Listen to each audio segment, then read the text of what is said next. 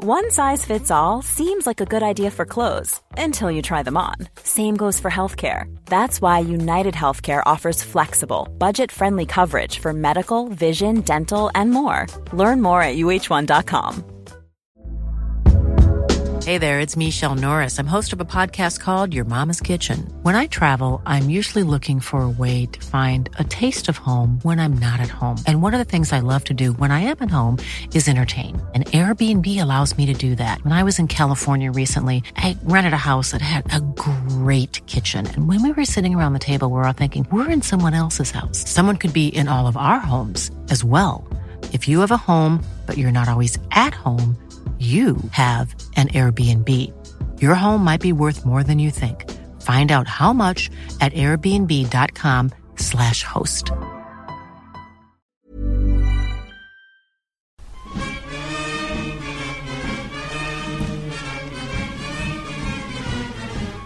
Hello, Egg Chasers. It's the Egg Chasers Rugby Podcast, the podcast about rugby that doesn't take itself or the game too seriously. And despite no rugby, despite lockdown, despite isolation, we are back again with another podcast from our respective TMO shipping containers.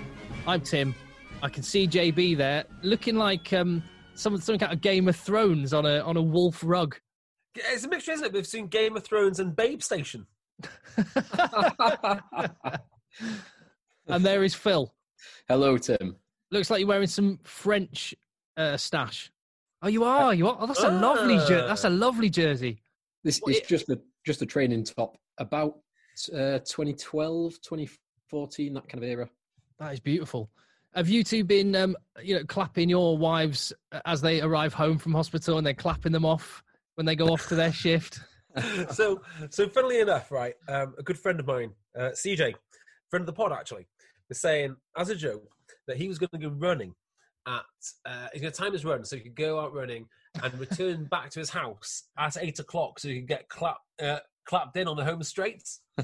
I completely forgot about that, but I was running as they started clapping and it felt good. Well done, JB. Well done. Well done. Tell a joke at 7:59 out your window. How are they finding it? How are your anaesthetist wives finding it all? A bit more serious this week, I think.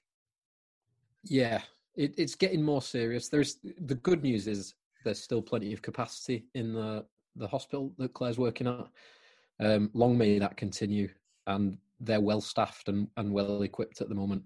It's unbelievable the operation they've done, the logistical work that's been done, and the speed that it's happened at. It's phenomenal. You know, I was reading today about the ventilators and how Mercedes had basically just built this ventilator from nothing. Well, it's not even a ventilator. You know, for those of you that are actually interested, it's a CPAP machine. The reason that they went for that, because everyone's whinging, the standard of the ventilators won't be this, that, or the other. But the reason they went for the CPAP machines is because they can be administered by people who are not trained anaesthetists. You don't need to intubate someone. It doesn't leave potential scarring on the lungs. And they can build 1,000 a day. And they did all this in like 10 days or something. It's just incredible. Yeah, the news of that stuff is incredible. The hospitals, NHS Nightingale, and those, they are seriously, seriously impressive facilities that have been built in unbelievable timescales. Yeah. I mean, it's so weird that there are some people among us who are so reticent to give any sort of pat on the back or well done or praise that they've started going to social media and arguing about whether that hospital's actually technically been built or not. There'll always be someone not happy, Tim. There'll always be someone. I know. Well, I mean, the one thing I've really enjoyed out over this period is celebrities realising how irrelevant they are and desperately clamouring for attention. People like Kate... Except for you, Tim, because you're still entertaining the nation. Of course. The proper frontline worker. Every afternoon on Virgin Radio, 1 till 4, from this TMO shipping container. But Kate Winslet, for example, for some reason, she starred in a movie called Contagion, Once Upon a Time, and died. And her character died. And that gives her the authority to tell us how to wash our hands. So I just want to say on that basis, I'm looking forward to Michael J. Fox with his time travel tips and Gene Wilder on how to run a successful chocolate factory. I tell you who does need a shout out. Not to the same degree as everyone else, so don't anyone get all upset.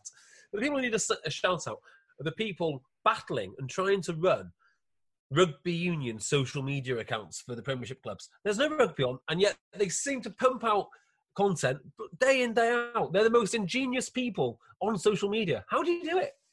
What's the best stuff that you've seen in terms of not just the club's social media, but players' social media? I think Jamal Ford-Robinson. Yes. Jamal Ford-Robinson, Gloucester prop, is killing it. Tell you what, though, there are worse things to do than get on the right side of your club CEO.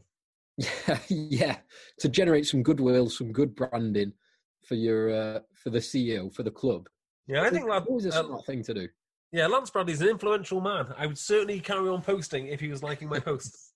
If you haven't seen Jamal Ford-Robinson, if you haven't seen what Jamal Ford-Robinson's been doing, for quite a long time he's been streaming his gaming on Twitch, and he's got a bit of a following there. But he's just check it out.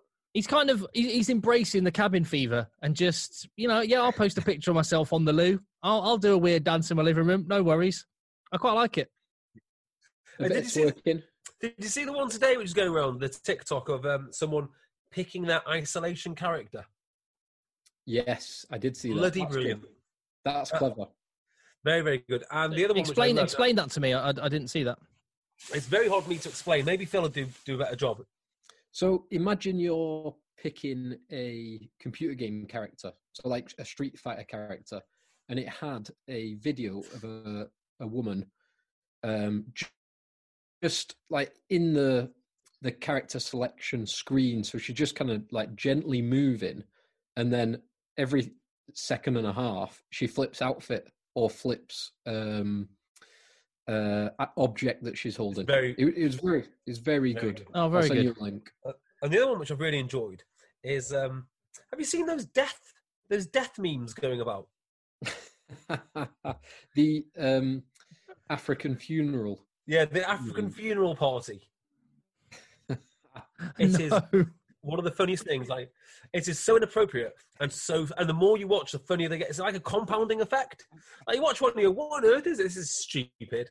And then the second one, you kind of get it. So the idea is someone does something and inevitably will die, like falls into the sea full of sharks. And the funniest ones are the guys that definitely deserve to die. So there's one guy putting his head in an alligator's mouth, and obviously the alligator goes all alligator on him. Hilarious. But it's the combination. It's the music. It's the music and the videos of the guys. The suspense. The guys like dancing, carrying the coffin. Brilliant. Oh dear. Well, I would give a tip to anyone that has to go out to pick up essential supplies, and obviously only go out when you're picking up essential supplies. Some rugby training you can do is your footwork, if you go to a supermarket, will be immense, because it's like playing a life-size version of Pac-Man, going up and down the aisles, just avoiding people. Yeah. And because of social distancing, the defence is perfectly spaced. Exactly. In fact, that's going to be a new analogy you can use when you're coaching at TOC H, JB. Social distance. Social distance. Social distance. Add it to line speed and wolves. Yeah, absolutely. So there's been a few bits and pieces going on, I guess. Yeah, well, firstly, I got an email today of a calendar reminder of my flight that was down to Exeter, which was meant to be happening, over this weekend, a couple of days ago, which reminded me we would have been on European Cup quarterfinals this weekend. Wow. Yeah, I got my weekends wrong. So I thought today was the day that Sale Sharks became top of the league. It wasn't. Last week is when Byron McGuigan scored a hat-trick of tries, and then Langdon got the bonus point when Sale beat Exeter last week, which didn't happen. But that's what would have happened. Is that what you dreamt? No, that's what would have happened. That's a fact. That's a fact. So that's a shame that we don't get to see that, but we know it would have happened. So, and we would have had Byron on the podcast. We would have had Byron on the podcast to celebrate that fact. Well, him and you celebrate. Well, and all neutrals. And all neutrals together. All neutrals would be happy with that result. It does kind of hit home, though, knowing that this would have been European Cup quarter-final weekend, because that is such an exciting weekend. It is. the 8 games, but the 4 big ones, which are always spicy. Are so annoying. Isn't it just? Well, relegation. Tim. Oh, no, go on. You want to jump in? I was going to say, where do you want to start? The relegation has been confirmed, and promotions up and down the leagues have been confirmed. Yeah. I mean, it's quite sad, isn't it, that obviously it's not all to do with how teams performed on the field. Well, actually, it is. It is all to do with how teams performed on the field. But we'll never know what the remaining games would have been. I'm quite happy with it. I'm quite happy with with how they worked it out and the calculations that they used. Yeah. Exceptional circumstances lead to exceptional action. It's not ideal, exactly as you've said, but I think this is the best solution. I think it's interesting the formula they did use. So they weighted home and away games differently. Now, when I was thinking about how you do this, you could do something much more complicated to weight the quality of your opposition as well. But that, I think that has, it becomes too subjective. Yeah. Because you'd argue, what time of year are you playing the opposition? What kind of injuries have they got? All that kind of stuff that would have tiny little impacts. So I'm quite happy with the home and away weighting, because that is probably, understand, isn't it? And it's probably, in my mind, is probably the single biggest determinant of the points that the league points that you will get out of a game, whether you're playing home or away. I also think that in terms of the calculations used, the more basic the better, because if you really went to the nth degree on this and complicated it too much, there'd be all sorts of arguing about assumptions used and whatnot. So yeah, I'm more than happy with it. Yeah. In football, they have a polls. They used. Seem to remember them having a polls panel. Is that still a thing? Where if there was a postponed game for the purpose of the polls betting thing, polls coupon. I don't know how that works. You guess You guess score draws and goalless draws and things like that. Anyway, but on the basis of that, they had a panel of people who they delegated that deciding what the result would have been to. Because I always remember on the old BBC, the old grandstand, when they used to do the full-time scores, they'd go, they'd sort of go home win or away win when it was a postponed match. I didn't know that. Yeah, so I never understood how the pools worked. I might have to look it up. That is one of my childhood questions, which I never really got. Yeah, I remember seeing it on grandstand final score, but isn't it weird that the BBC, particularly back in the day when gambling wasn't as big as it is now, basically gave out gambling results? Yeah. Well, they do the lottery. That is true. And maybe there are some rugby unions and rugby clubs who just think, oh, do you know what? Let's take what we got and put it on red or black in a casino to double or quits, because there's some people in some bad ways. The latest being, Rugby Australia. It looks like there's a lot of politics and a lot kicking off down there, and a lot of people very concerned. Apparently, 15 former Wallaby captains are saying that big changes need to happen at Rugby Australia, and probably Raelene Castle needs to go. The only one who's spoken out publicly so far is Nick Farr-Jones. Yeah, I have a tremendous amount of sympathy for Raelene Castle, to be honest. But I do understand where this is going. I think it's possible that you can be a very good administrator, which I probably think she is. The answer is I don't know. I don't know enough about her to say if she's a good enough administrator or not. But what I can say is people have polarised around her, and this is not her fault whatsoever. It feels that people defending her will say one of two things, which I think are maddening. One is everyone's attacking it as a misogynist, and number two is it's part of a Fox Sport conspiracy. Now, if you think I'm joking, I'm really not. These are the two things which come up over and over again. You're a misogynist, or you're acting in such bad faith. And for to what end would the people on Fox Sport really want her gone? I mean, I don't understand why every analyst and every commentator who's even remotely linked to Fox just wants to go on because, again, they're misogynists. The point I'm trying to make on this is, how on earth do you come to a consensus as a rugby community if you think the person you're arguing with doesn't actually have any points or anything interesting to say, they're just doing it out of bad faith. And it's really worrying because you can see the two sides polarizing and they just don't want to talk to each other.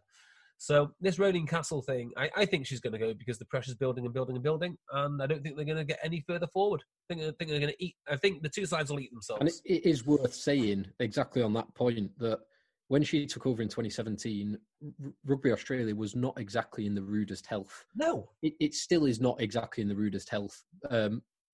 Before the coronavirus position, it was not in rudest health. I don't know if it's got any worse, in all honesty. Yes. We've also lost a Fox Sports deal. Okay. So the Fox Sports deal was, I mean, I think they've been their partner since time began, really. And everyone's fallen out and whatnot. And now Fox do not sponsor the AOE, or sorry, have not bought their rights. Right. Which is really, really troubling. So, again, depending on who you listen to, this is great because they're freed from the Fox deal and they can go out and get another sponsor. But personally, I don't think it works like that. And in today's climate, you probably wouldn't be banking on finding another sponsor of that size anytime soon. No, and Rugby Australia has been declining in strength. Rugby Union in Australia has been declining in popularity for quite a long time. Yes. Yeah. Do you know what the shame of it is? I remember growing up watching Super Rugby when it was it Super 12s or Super 15s at the time? I think it was Super 15 at the time. And I honestly thought that the Australian game, in fact, all the Super Rugby games, and this could just be rose-tinted glasses, was far ahead of the Southern Hemisphere, of the Northern Hemisphere games. Even the stadiums, I mean, they weren't massive, but they were bigger than ours. It felt more like an event. The product was absolutely brilliant, and it's just declined since then. It is incredible to think, like, when I remember watching Super Rugby in the early mid 2000s, it seemed like it was ahead of the curve. Didn't it? You watched that compared to the Northern Hemisphere game, and it was always, I don't know, it seemed more futuristic and just more advanced, more professional. Yeah, and there's probably a lesson here to be learned for Super League too. Super League have done the same thing, is they just keep on tinkering with their format. I mean, some of the formats that Super League and Super Rugby have had are mind-blowingly stupid. Mind-blowingly. Like 3 pools with different amounts of teams in. We did a gag about 4 years ago about how complex the Rugby League playoff system is. The more complex things are, people just don't care. They just want a league. And when it's Super 15, everyone understood it. Simple. I think it's Super 12. Super 12s, yeah. Was it Super 10s before that? It was, God, we did cover it, I looked into it a little while ago. It started in the mid-90s. Yeah, three Australian teams, 5 New Zealand teams, and then 5 South That'd be Super 13. 4 South African teams. 4 South African, yeah. That's how I remember it. Well, with the Australian situation being as it is, and with it looking like South Africa are going to do one in a couple of years, maybe after the next World Cup, then the outlook isn't great.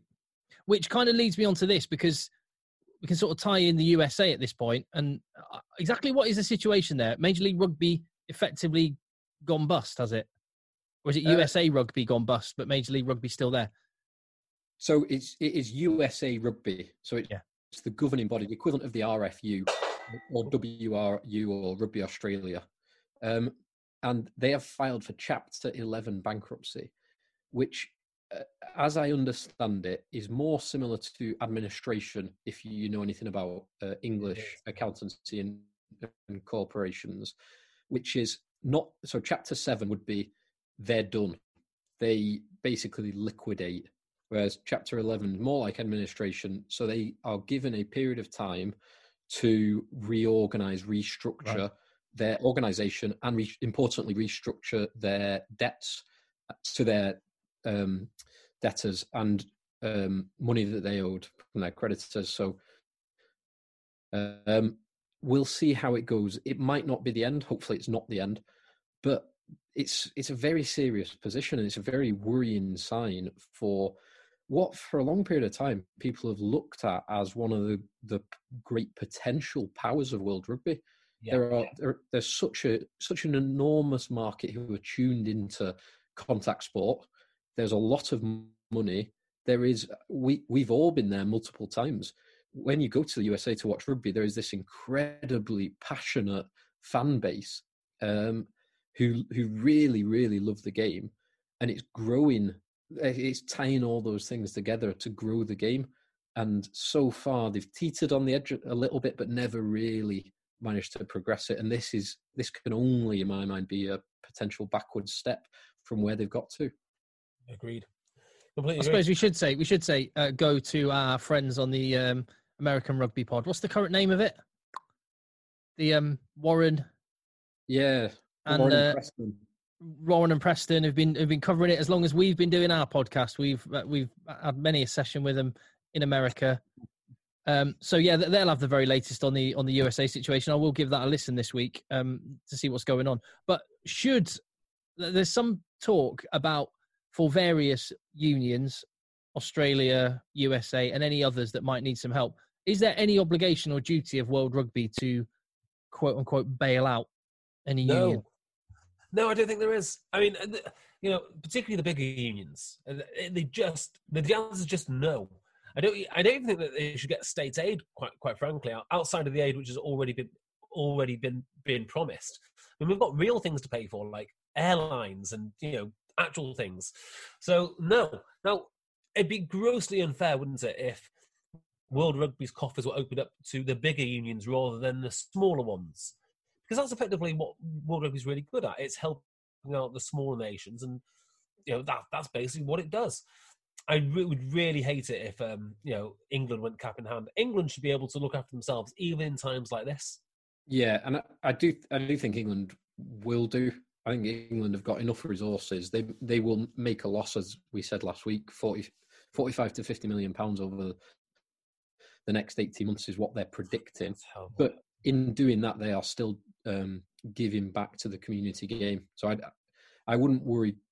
I do wonder where all this money to the community game goes. I mean, I really love the idea of them having coaches. The roving coaches are great. Occasionally they show up with a scrum machine or whatnot. But I've said it before on the podcast that if you can't get your club membership out to clean the sheds and mow the lawn, what exactly is it that you're doing? So I would like to know where it's all going. Yeah. Well, we'll watch the financial fallout because there's a long way to go on all of this. But on a lighter note, we've got much more to talk about. We've got the law breakdowns, changes, clarifications from World Rugby. We've got Eddie Jones re-signing and various other bits and bobs. But on a lighter note, Peter Shaw, long-time listener, thank you very much, Peter. We're at Rugby Podcast on Twitter. You can email us, contact eggchasers@gmail.com. Peter Shaw got in touch and has suggested that in this period in isolation, when one of the few pleasures you might have is sitting down with a drink of some kind and, relaxing on your own, can we match rugby players with particular drinks?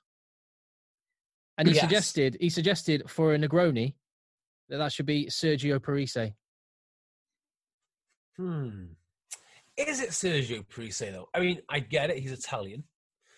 But Sergio, you would imagine, would taste... I mean, there is a pleasure in a Negroni, but that pleasure is matched with pain.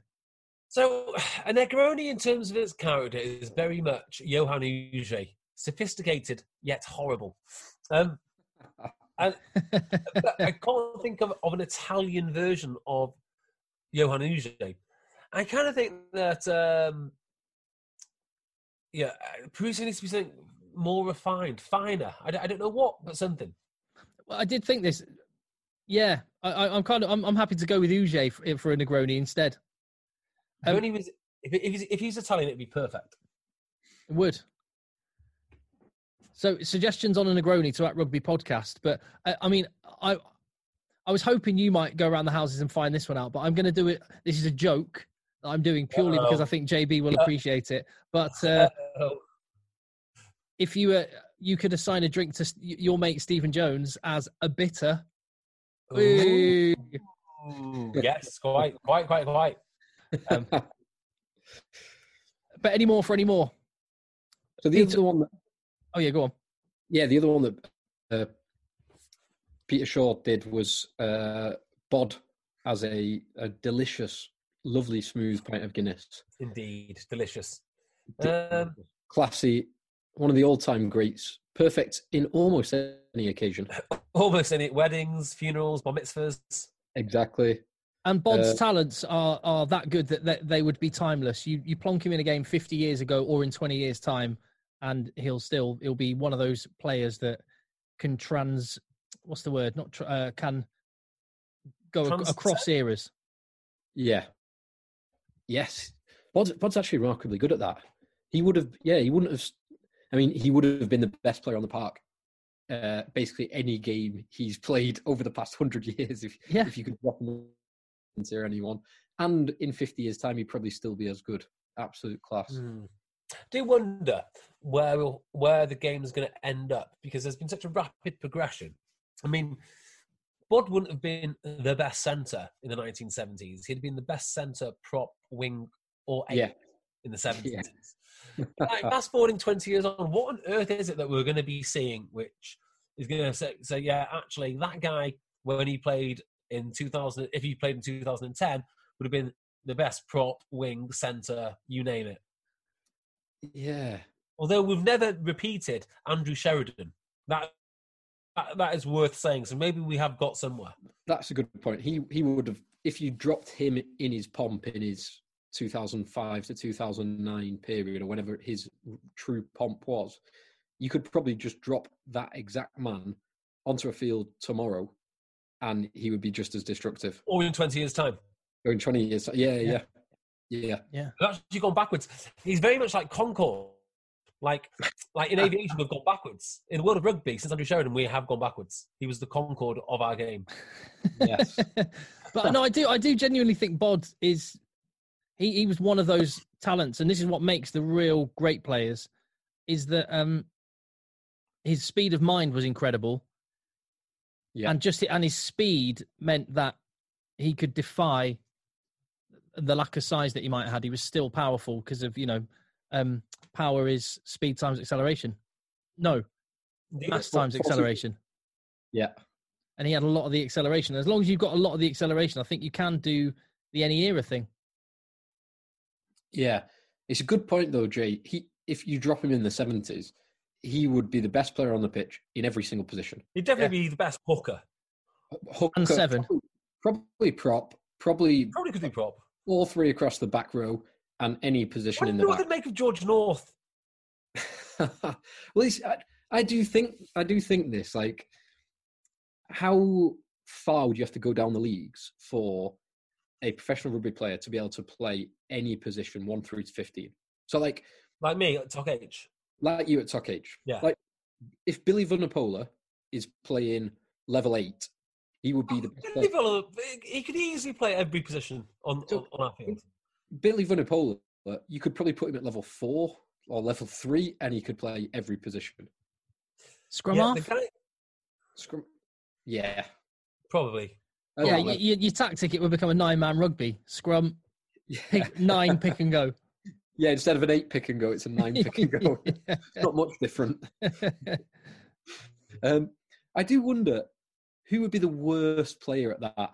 Who, if you started from the bottom, who couldn't make it up to like the second tier in every position? Someone like like Dan Cole, for example. He's got good hands, though. He's got really good hands.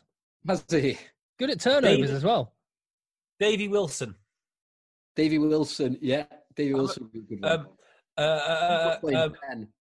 Alex Cuthbert. Well, the other way would be to go, like, if you go to level 10 or whatever, you still get big props. You still get 100 plus, 110 plus kg props. You do. Someone like Peter Stringer. Peter Stringer would make mincemeat out of most of those 110 kilogram props. Believe you me. Probably. Believe you me. I have seen some disgusting units. I remember it was when he moved to Sale Sharks within so this would have been the June or whatever. So he was just moving across from Munster or wherever he was. No, he was somewhere in between, wasn't he? Worcester? What, for Sale? Oh, Tim, allow me. Bath. He was Munster. Bath. Saracens. Castle Saracens. Yeah. Anyway, he moved up to Sale, but within a couple of days of obviously arriving, and before pre-season when pre-season had just started, he was in the same Pure gym that I was in. So I went and chatted to him, and he was doing. What was he like? He was doing extra sessions outside of pre-season training. That's what majority used to do. I mean, for very different reasons. Like he would be bodybuilding early morning, and then he'd come to training. Yeah, because he couldn't do the gym he wanted to at the club. Oh my God, what a psychopath! But Stringer, I met him at BBC on Five Live. How am I the only one that's not met Peter Stringer?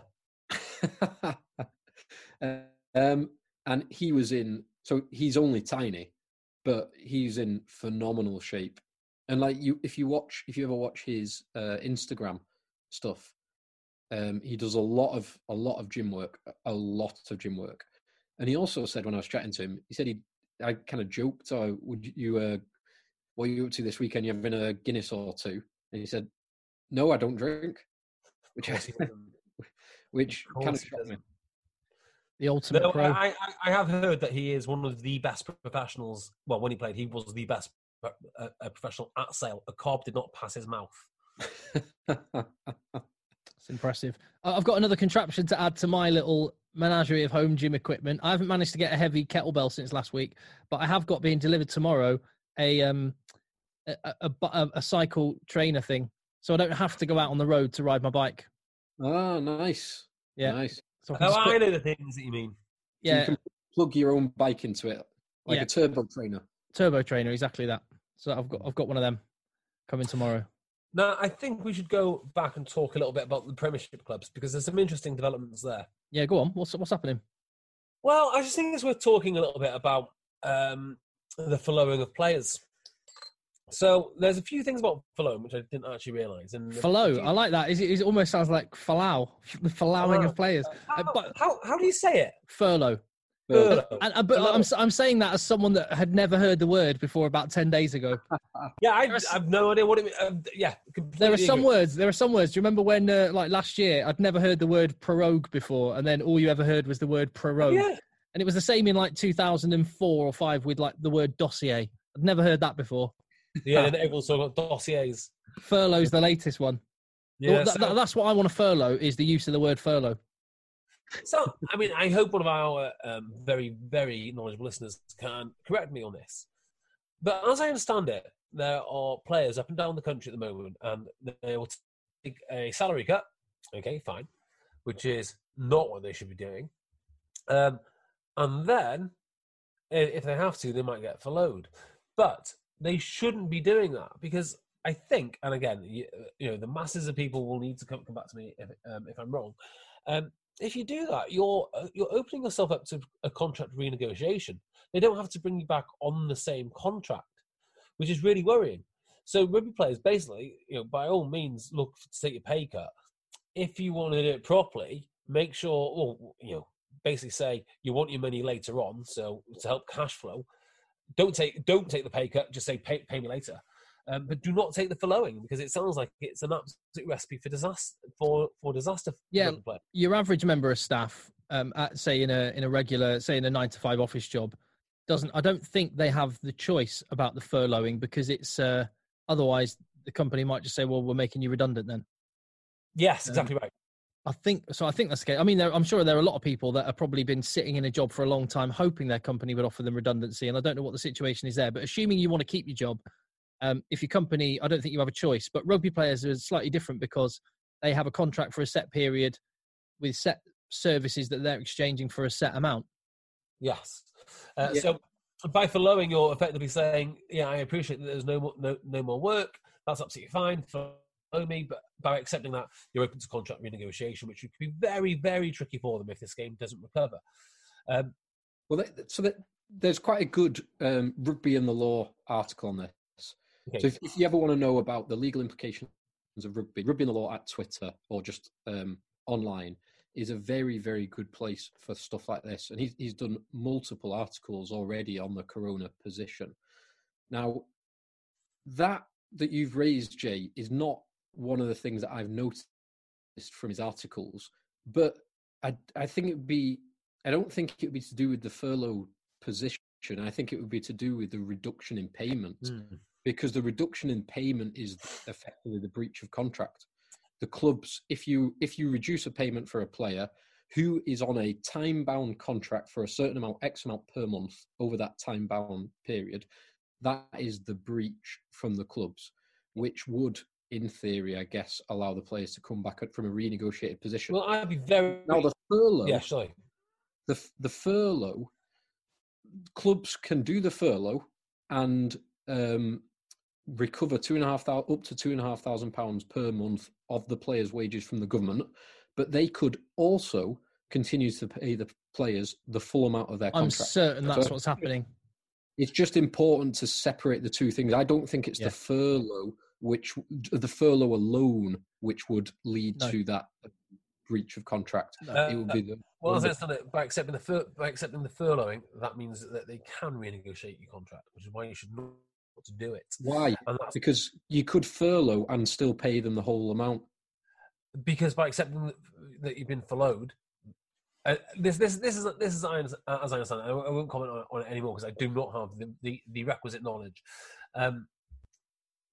There is a legal mechanism which means that they don't have to take you back on that same amount. They can still make you redundant at the end of it. They can still pay. There are still protections. But yeah, you are open to renegotiation. And the other thing I'd say as well about players is if your club can't pay you right now, why not say you'll accept all of your money now, but instead of having cash, why not ask for equity? I mean, you've got them over a barrel. I would do that. So I think because what an amazing thing for a player to do. And you say, look, not only do you not need to pay me, so we can build this club so you can save the club. I'm also willing to invest my own money into it, so I'll be an equity holder and I'll be around for ages. I'm tied into the club. Then, what do you say? So all these clubs saying that they're going to go, and the clubs have got a problem as well because all these clubs saying that, okay, look, you don't take the reduction, we're going to go into administration.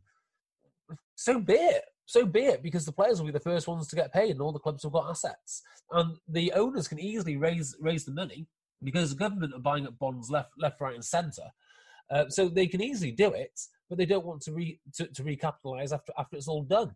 So I would say, if I was a player, do not give an inch. Make sure you get your money or your equity. Get in touch with JB. Professional rugby players, get in touch with JB for some advice on that one. What I would say on a more sort of day-to-day and functional level is, if you do accept a furloughed position, which I think, to go along with what Phil was saying, I think basically players would be doing that to help the club because the clubs would supplement that, so they're still getting paid what they would get paid, but it means the clubs can access up to £2,500 for every single member of staff or player in this case. The one consideration, if you do accept that situation, though, if you're a player, is One size fits all seemed like a good idea for clothes. Nice dress. It's a t-shirt. Until you tried it on. Same goes for your healthcare. That's why United Healthcare offers a variety of flexible, budget-friendly coverage for medical, vision, dental, and more. So whether you're between jobs, coming off a parent's plan, or even missed open enrollment, you can find the plan that fits you best. Find out more about United Healthcare coverage at uh1.com. That's uh1.com. There's never been a faster or easier way to start your weight loss journey than with PlushCare. PlushCare accepts most insurance plans and gives you online access to board-certified physicians who can prescribe FDA-approved weight loss medications like Wegovy and Zepbound for those who qualify. Take charge of your health and speak with a board-certified physician about a weight loss plan that's right for you. Get started today at plushcare.com/weight loss. That's plushcare.com/weight loss. plushcare.com/weight loss. You cannot work.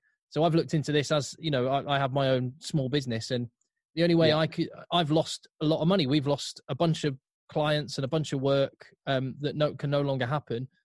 And I fall into one of the categories of people that doesn't have access to anything, because the only way I could get any sort of support to compensate for that is by furloughing myself. But if I send one email, make one phone call, do anything whatsoever work related, that invalidates that completely. Yeah. So rugby players, can they work out? Well, so good question. This is a debate that is on the Rugby and the Law, the latest article. And I think where they get to which makes a lot of sense to me, is so you cannot do anything that leads to paid work. So you can't, in my mind, train as a team. Yes. For that.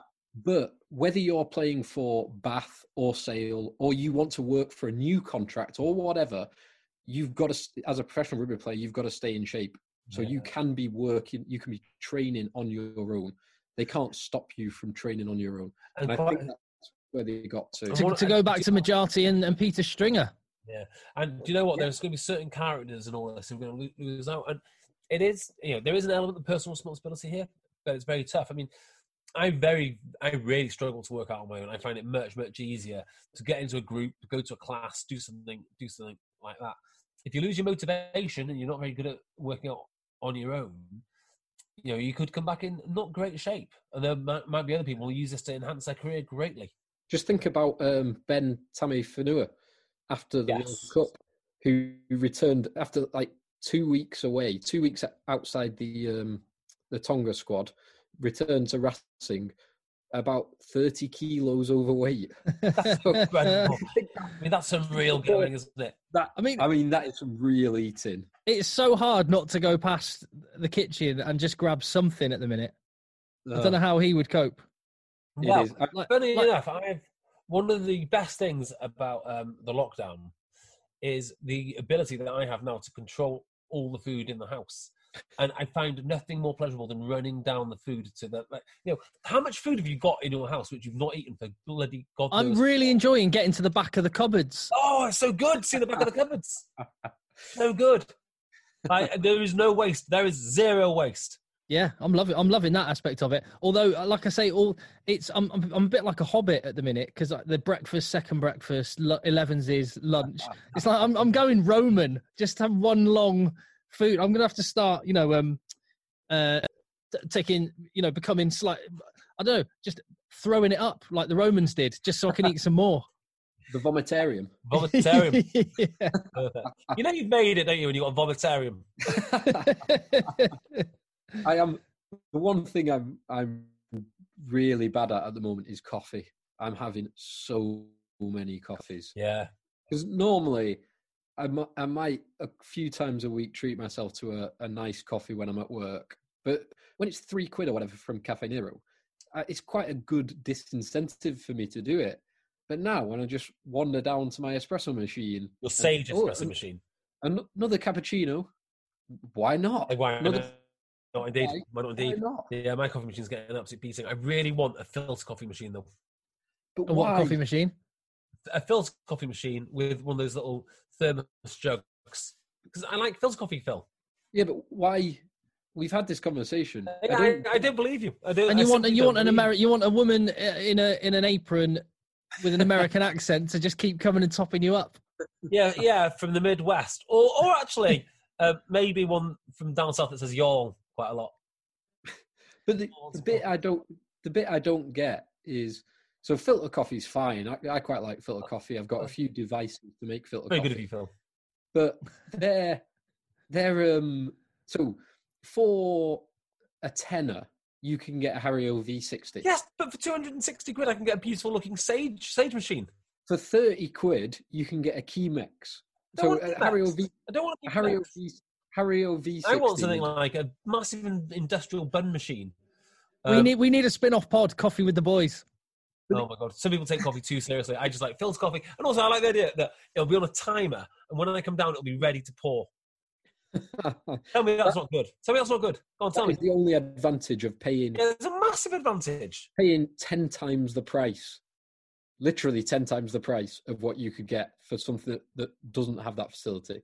No, I will not name the individual, but I asked the opinion of someone who in the rugby world who loves their coffee and is very on the ball with their coffie. And I said to someone very, very high up in somewhere. No, I'm not going to say anything about who it was. It was someone I know in rugby. Anyway, so I said to them, I thought a nice coffee machine for Kate for Christmas would have been a good present. And I said, I'd love to get a really good coffee machine. And if I was going to be a bit extravagant and go get one of the bean to cup jobs, what would you recommend, and they recommended one, and I looked online, and it was £1,500. Wow. Now, I think some people operate on different. They do on different levels, don't they? The guy that I'm going to refer to, he knows exactly who he is. He was up in Manchester the other week, and he's got it's almost like a psychotic obsession with coffee. Like it's different level. Like cold brewing it so we can heat it back up overnight and all sorts of nonsense. It's a good thing to get into. Nice, is it? Healthy habit. I don't have a refined enough palate to know the difference. It's a good point, that, because you came round to mine. God, it seems like a long time ago. Probably only about 2 months ago. Oh, do you remember the days? Get the Hovis music on. Do you remember when you popped round for a coffee? Well, Jay came round and I made him a nice double espresso. So just so this says a lot about how polite I am. It was unbelievably polite. JB, I made him this nice double espresso, and JB had a little sip of it. And he said, "Oh, where did you get your beans from?" And actually, it was a place across the road from JB. So I said, "Oh, it's a barbecue coffee in Chorlton." He said, "Oh, their coffee's a bit bitter for me." I said, "Oh, that's weird. It's never normally bitter for me." Anyway, JB had a few more sips and then a few more, and gets halfway through this double espresso and goes, "You know what? This isn't right. Just taste that." And I tasted it, and so Claire had been descaling the coffee machine. there was like industrial strength coffee cleaner, like to descale the machine in the water that JV had drank half of this double espresso with. Brilliant. I'm too polite. It's me to a fault. Yeah, but what I like, there are some people that, and everyone knows someone, everyone works with someone who would have been like this, who would have pretended they were some coffee aficionado, sipped it and gone, "Oh yeah, really lovely. That's great, that. Yeah. Lovely. I was actually drinking it quickly so it'd be over and done with. At least you noticed it wasn't quite right. Yeah. Nice though. Nice. I'll tell you what, right. Someone who can afford a £1,500 Sage bean to cup coffee machine is Eddie Jones, who's signed a contract with England until the end of the 2023 World Cup. Yeah. Yeah. Yeah, fine. Good. So England. Like it, boys? I'm happy. As an England fan, I'm very happy. I think he set out his ambition when he first got the job to turn them into the best team in the world, which they were clearly not under Stuart Lancaster. He got bloody close. I mean, their performance against New Zealand was absolutely spectacular in the semi-final. They got totally found out and undone by an incredibly dominant South Africa team. But I think I'm very, very happy with his overall record, with the way the team seems, with their overall trajectory. And very importantly, I don't know who else they would have got. Now that's Damning with faint praise. It's a bit of a negative side to it, but I'm really happy, even if there were others available. I mean, I guess Steve Hansen is available now. You could go and get Steve Hansen or Scotty Robertson or someone like that. But yeah, no one in the Premiership is really, and that I think is a really good point, Phil. No one has really stood out for me as the guy I want. I mean, Rob Baxter is always going to be mentioned, and he kind of deserves it. But it shouldn't just be because you deserve it. There's got to be a more compelling argument than you deserve it. I'm not sure he would take it. Reading between the lines on what he said, I'm not sure he'd accept that job. I don't know. When your country comes calling. Yeah, it could be. So they've got to make that decision. You don't know, I don't think. Getting it too soon as well could be a poison chalice. Yeah. So, but there's no coach out there who's like, who's clearly out thinking everyone else. Who's setting it. I mean, maybe someone like it's far too early. He's not even a head coach yet. What's his name? Vasti at Northampton seems to have a lot to add to the game. I'm not saying he should be a head coach, but someone thinkers like that. Like there's no like Dave Rennie. So yeah, I'm happy, and also we've said it before, but England backed themselves into a corner already. You've got to, in my mind, you've got to work in World Cup cycles, and he was already signed to 2021. therefore, they had to either sack him straight after the last World Cup That's or going to as well. extend it. So, no, I'm happy. But job number one is to put your arm around Joe Marler and get him on board. Yes. Yeah, probably. Definitely. Particularly when you think of Mako's injury record over the last few years. Yeah. Talking to Joe Marler, coronavirus couldn't come at a better time for him. I mean, everyone seems to have forgotten, his antics. He's got a little bit of time away from the game now. I assume he's going to come back and not be banned. Honest answer, I've not looked into it. I don't know. You have seen it before where it's been weeks, and you have seen it before where it's been games. So it depends what was specified in the hearing. Yeah. So he comes back clean slate, enjoys his rugby again. You never know. Here's hoping. But when will they come back? This is a great question for me because are we going to be able to see? So the RFU concluding the seasons for everyone only counts up to the championship. So that yes. So no noise. Yeah, we don't know what's going to happen with the Premiership, with European rugby. There's a England tour to Japan. There's other summer tours that presumably are not going to happen now. Will we be in a position where we can start in September? I'd even be amazed if we start in September the way things are now. It's so mad. This whole it's a moving feast, and we don't know what the right and wrong thing to do. There's a lot of people who have the worst kind of hot takes, which changes all the time, and they manage to keep saying that they always felt the way they currently do now, despite changing constantly. But like, for example, Sweden are kind of on their own. In a few months' time, we'll either be saying that was total genius, and look at the way they've navigated the course, or how stupid was that? Who knows? Yeah, and Sweden. So Sweden are slightly unique, based on what I've read, just from their kind of national tendencies, their culture and their tendencies. So they are, by their very culture, are fairly obedient and want to follow rules. So there's not lots of people willing to break it. They've been given strict social distancing, but some freedom within that. Schools are still going. Everyone's abiding by it. Yeah. That wouldn't necessarily work in England or USA. I think one of the reasons that the conditions are so strict is so it's almost to build in a tolerance. We know that we're going to cheat by 10%, but it's okay. We've kind of built in the tolerance for that anyway. What worries me is what's going to happen with social distancing and the pre-match arse slaps. Is that going to go? Will we not be able to do that ever again? Oh, let's hope we've not seen our last arse slap. No, let's really hope not. Really hope not. Before we get to the World Rugby law changes, just a real quick one.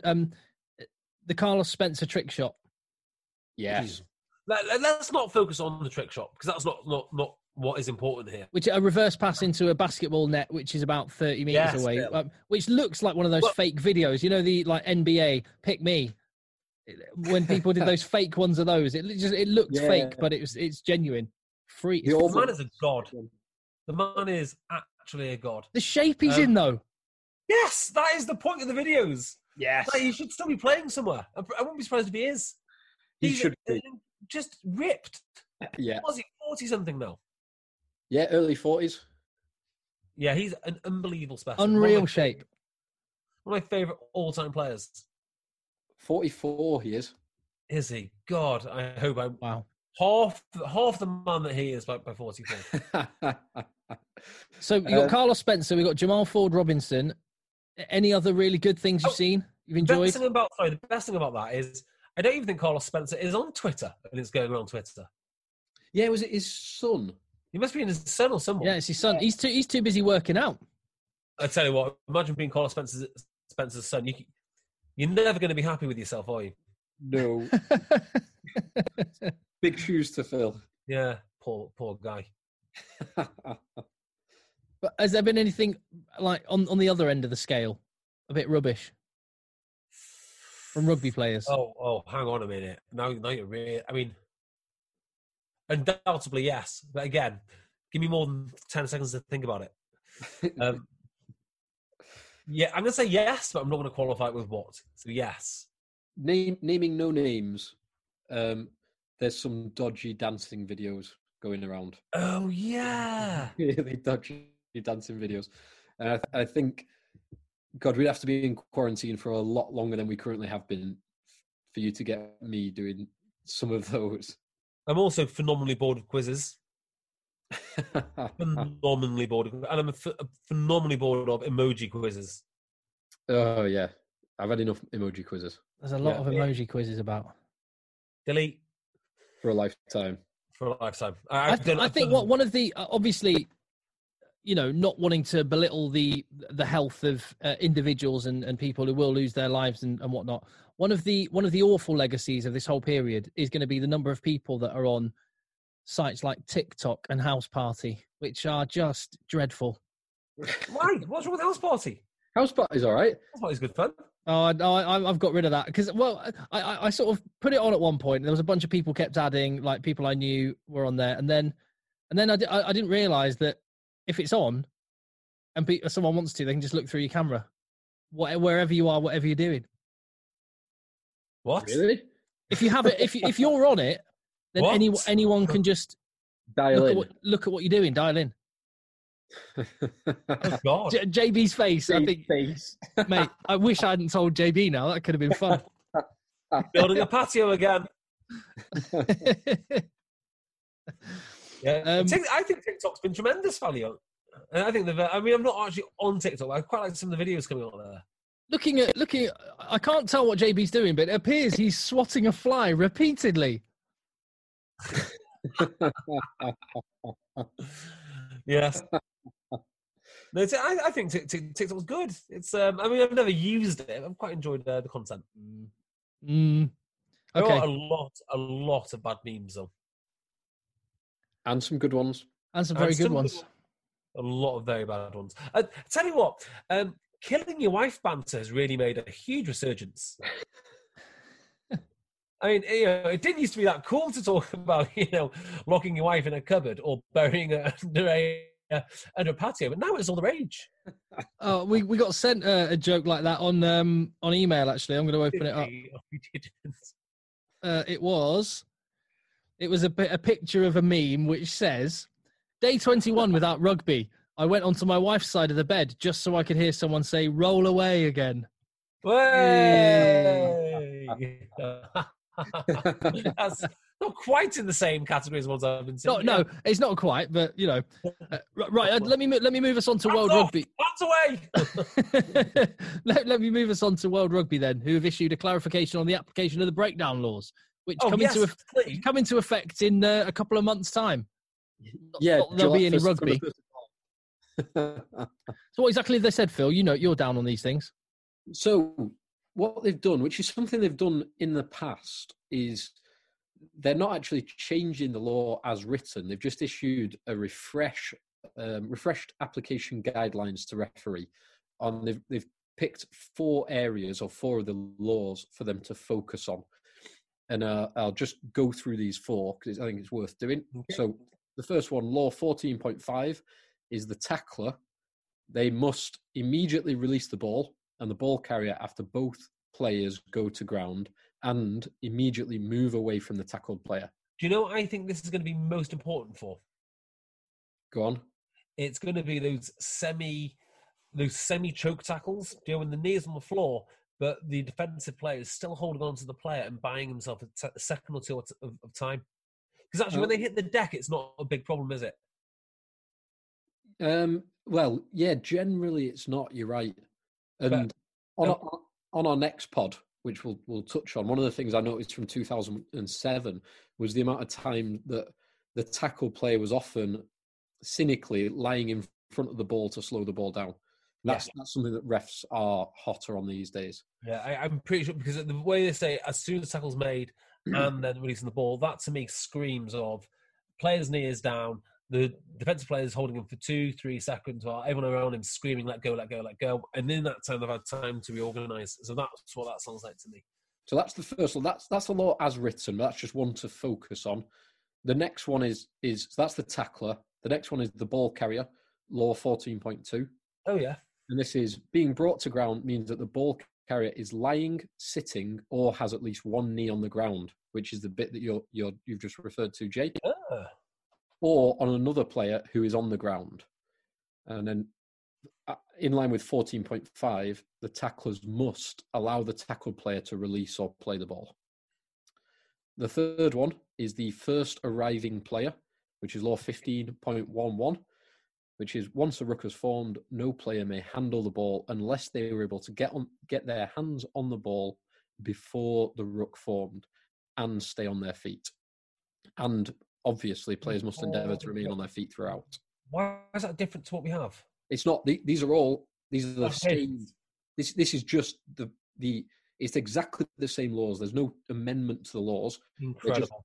They're just laws. Sorry? Incredible. We're reading the same laws. They're just they're underlining them, getting a highlighter pen out and going, don't forget we made this law. Yes. Essential. Absolutely essential work. Basically, which is actually what they did with the high tackle laws a few years ago. There was no change in the high tackle laws, although there was at that point a change in the guidance for the application of the laws, which this is... It's weird because we say there's no difference. There is a huge difference in practice. Because it's the application. Yeah. So in the past, in 2007 and 2003 and all those previous times, 2011, it was a red card offence to have a swinging arm high tackle or a high tackle shoulder to the head. It just wasn't applied very frequently at all. Madness. Okay, sorry, continue, Phil. And the final one is other arriving players. Okay. So 15.5, an arriving player must be on their feet and join from behind their offside line. A player may join alongside, but not in front of the hindmost player, and possession may be won either by rucking or pushing the opposing team off the ball. So those are... What's interesting is those are the areas they've picked to focus on. And there's two areas of the law which they haven't chosen to do anything on, which are probably the two areas that in my mind are the most dangerous and the most contentious, or need most clarification. And one of them is the crocodile rule. Okay. Which is not mentioned at all, other than the bit on the first arriving player, 15.12, which is players must endeavour to remain on their feet throughout. And the crocodile rule would be a twist to take someone off their feet. Yeah. So other than that, is not mentioned. And the other one, which is a weird one that we pulled up a little while ago, is the shoulders above or in line with your hips position. That's not mentioned at all in this, which I think that feels like a missed trick, because that... Is this for Jacqueline? For Jacqueline, yeah. So players attempting to steal the ball can't have their shoulders below their hips. Now, that is never enforced. If it's never enforced, why is it in the law book? I've seen that enforced, though. If it is in the law books, it should be enforced. I must admit, I've seen it in 2000 with George Smith playing for Brumbies, but I have seen it enforced. Yes, you've seen it once in the last 20 years. Yeah. And pretty much every Jacqueline player. I mean, David Pocock, for example, you could go and look up 50 of his jackals. I imagine that 49 out of the 50... what I don't like about that, I'm just thinking it through. If your hips are lower than your shoulders, and well, first of all, if there's a body in the way, you've kind of got to contort over that body anyway. But what end position are you in? So when you sort of come over the ball completely and you've got your head down, if you think like classic Sam Warburton style, you've got your head down, you're attached to that ball, is that safer or is it less safe than if you're basically in a very unstable position with the hands on the ball but your hands fully extended trying to rip the ball away? So I see that as quite what I would say is if you're in that higher position that you talk about, as in if you're having to, there's only so far you can crouch and stay on your feet, and therefore you've got to, like you say, reach down with your arms. I would say that's far safer in as much as that classic Sam Warburton or Peter Omani does it brilliantly as well, where he hinges from the waist. And goes that's exactly what I'm thinking of. Head right down. Yeah. The bit that's exposed is the head and the neck. And someone that's arriving, an attacking supporting player that's arriving at the ruck, trying to clear that out, has to go for somewhere potentially dangerous. So the way I look at it is, you're going to be in such an upright position. The target that you present to these players as they're coming towards you is going to be incredibly unpleasant when they hit you. And you are going to go back at a rate of knots. At least when you're in that Pedro Marni, very compacted position, you're very strong and you're sort of tense to take contact and you're hard to hit. When you're going to be more upright with your hands down, you're going to get hit very, very hard. And when you go backwards, you're almost certainly going to buckle knees and all sorts of other things. So I actually think if your shoulders are above your hips, it means that your arms are fully extended, because that's the only, if the ball's on the floor, that's the only way. So you've actually got quite a long target that is very weak. That players could, the attacking player who's trying to drive the defender off the ball, if you just hit the arms, fine. You drive straight through the arms and secure the ball. Yeah, if you come in at a slight angle, I mean, I can see you getting hit so bloody hard. I mean, so incredibly hard. But in the arm and chest, and I think that the issue when your head. It's not the chest I'm worried about. It's the legs. So if you think about when you get hit so hard that you're going backwards, back over yourself.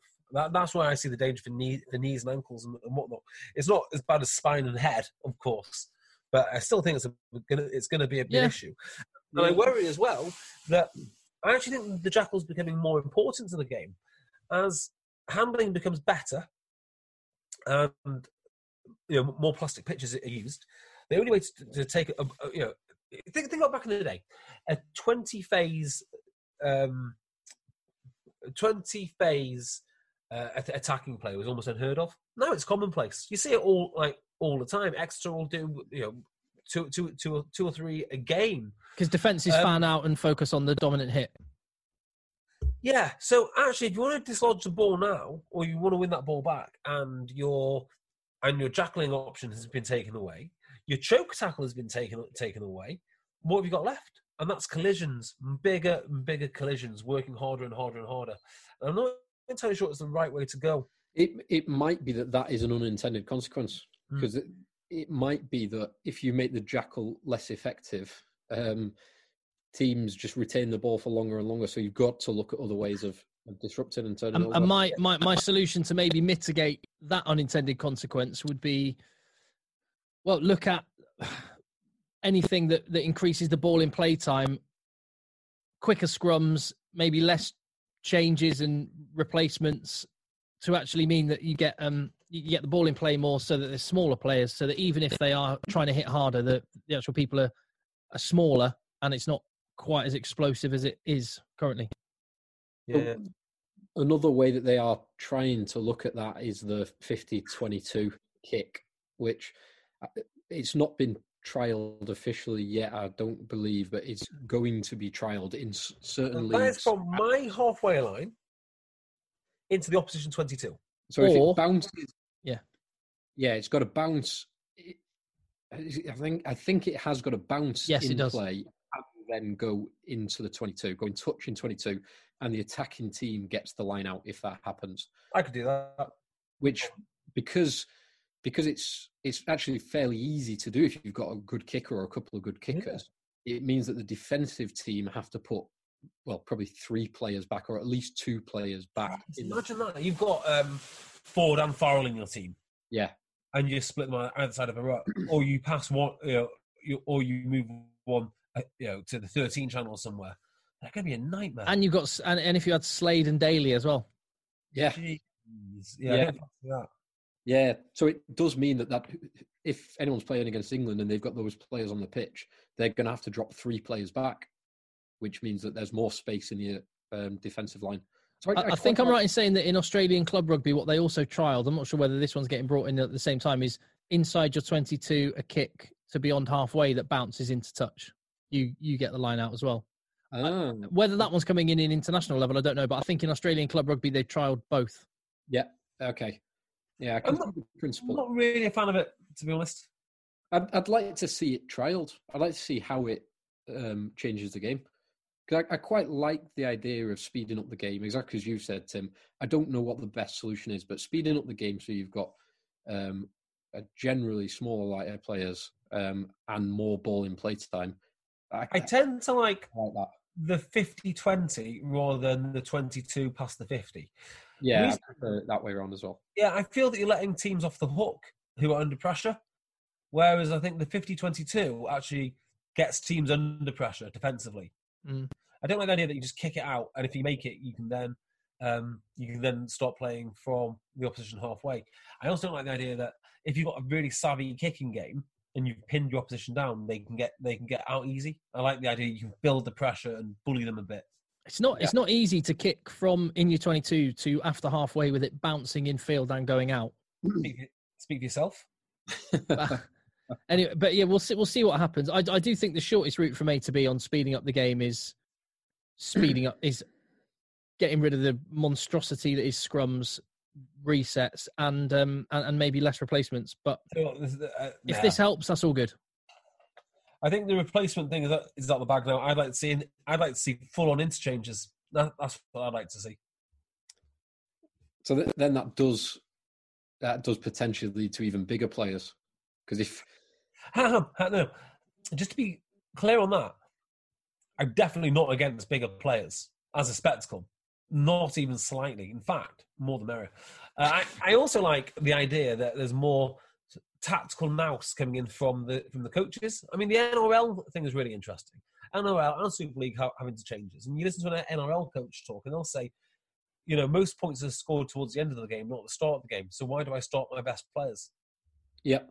And I love that thinking. And I do like more tactical flexibility to give the coaches more to think about. I like that.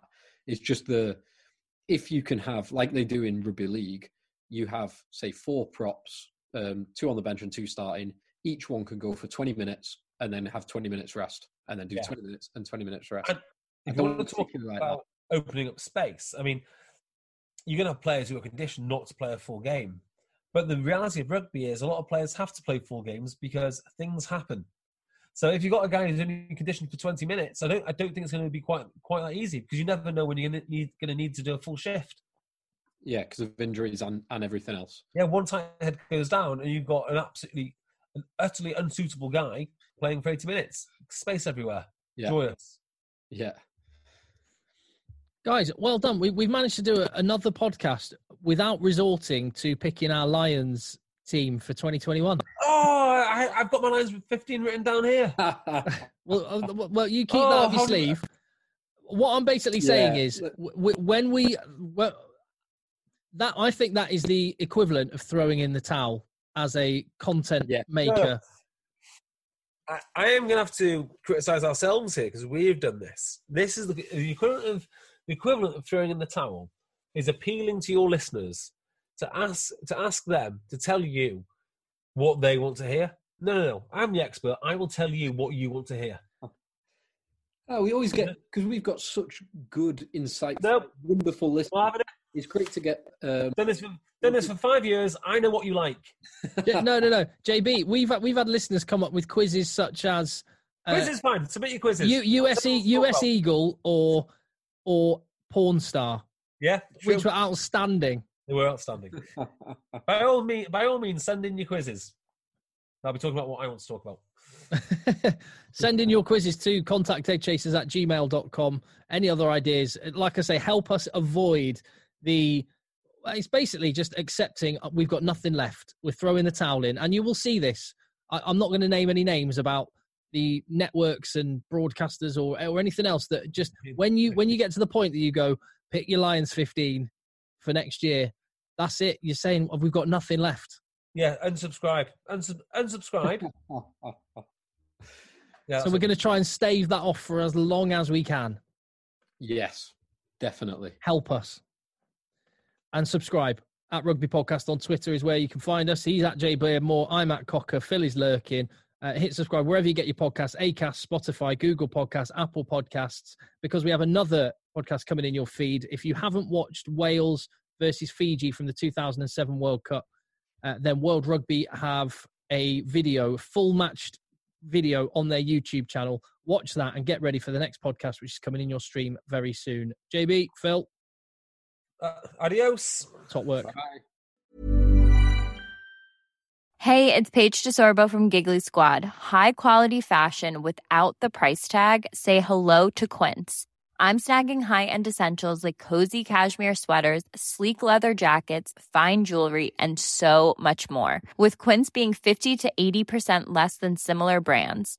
And they partner with factories that prioritize safe, ethical, and responsible manufacturing. I love that. Luxury quality within reach. Go to quince.com/style to get free shipping and 365-day returns on your next order. Quince.com/style.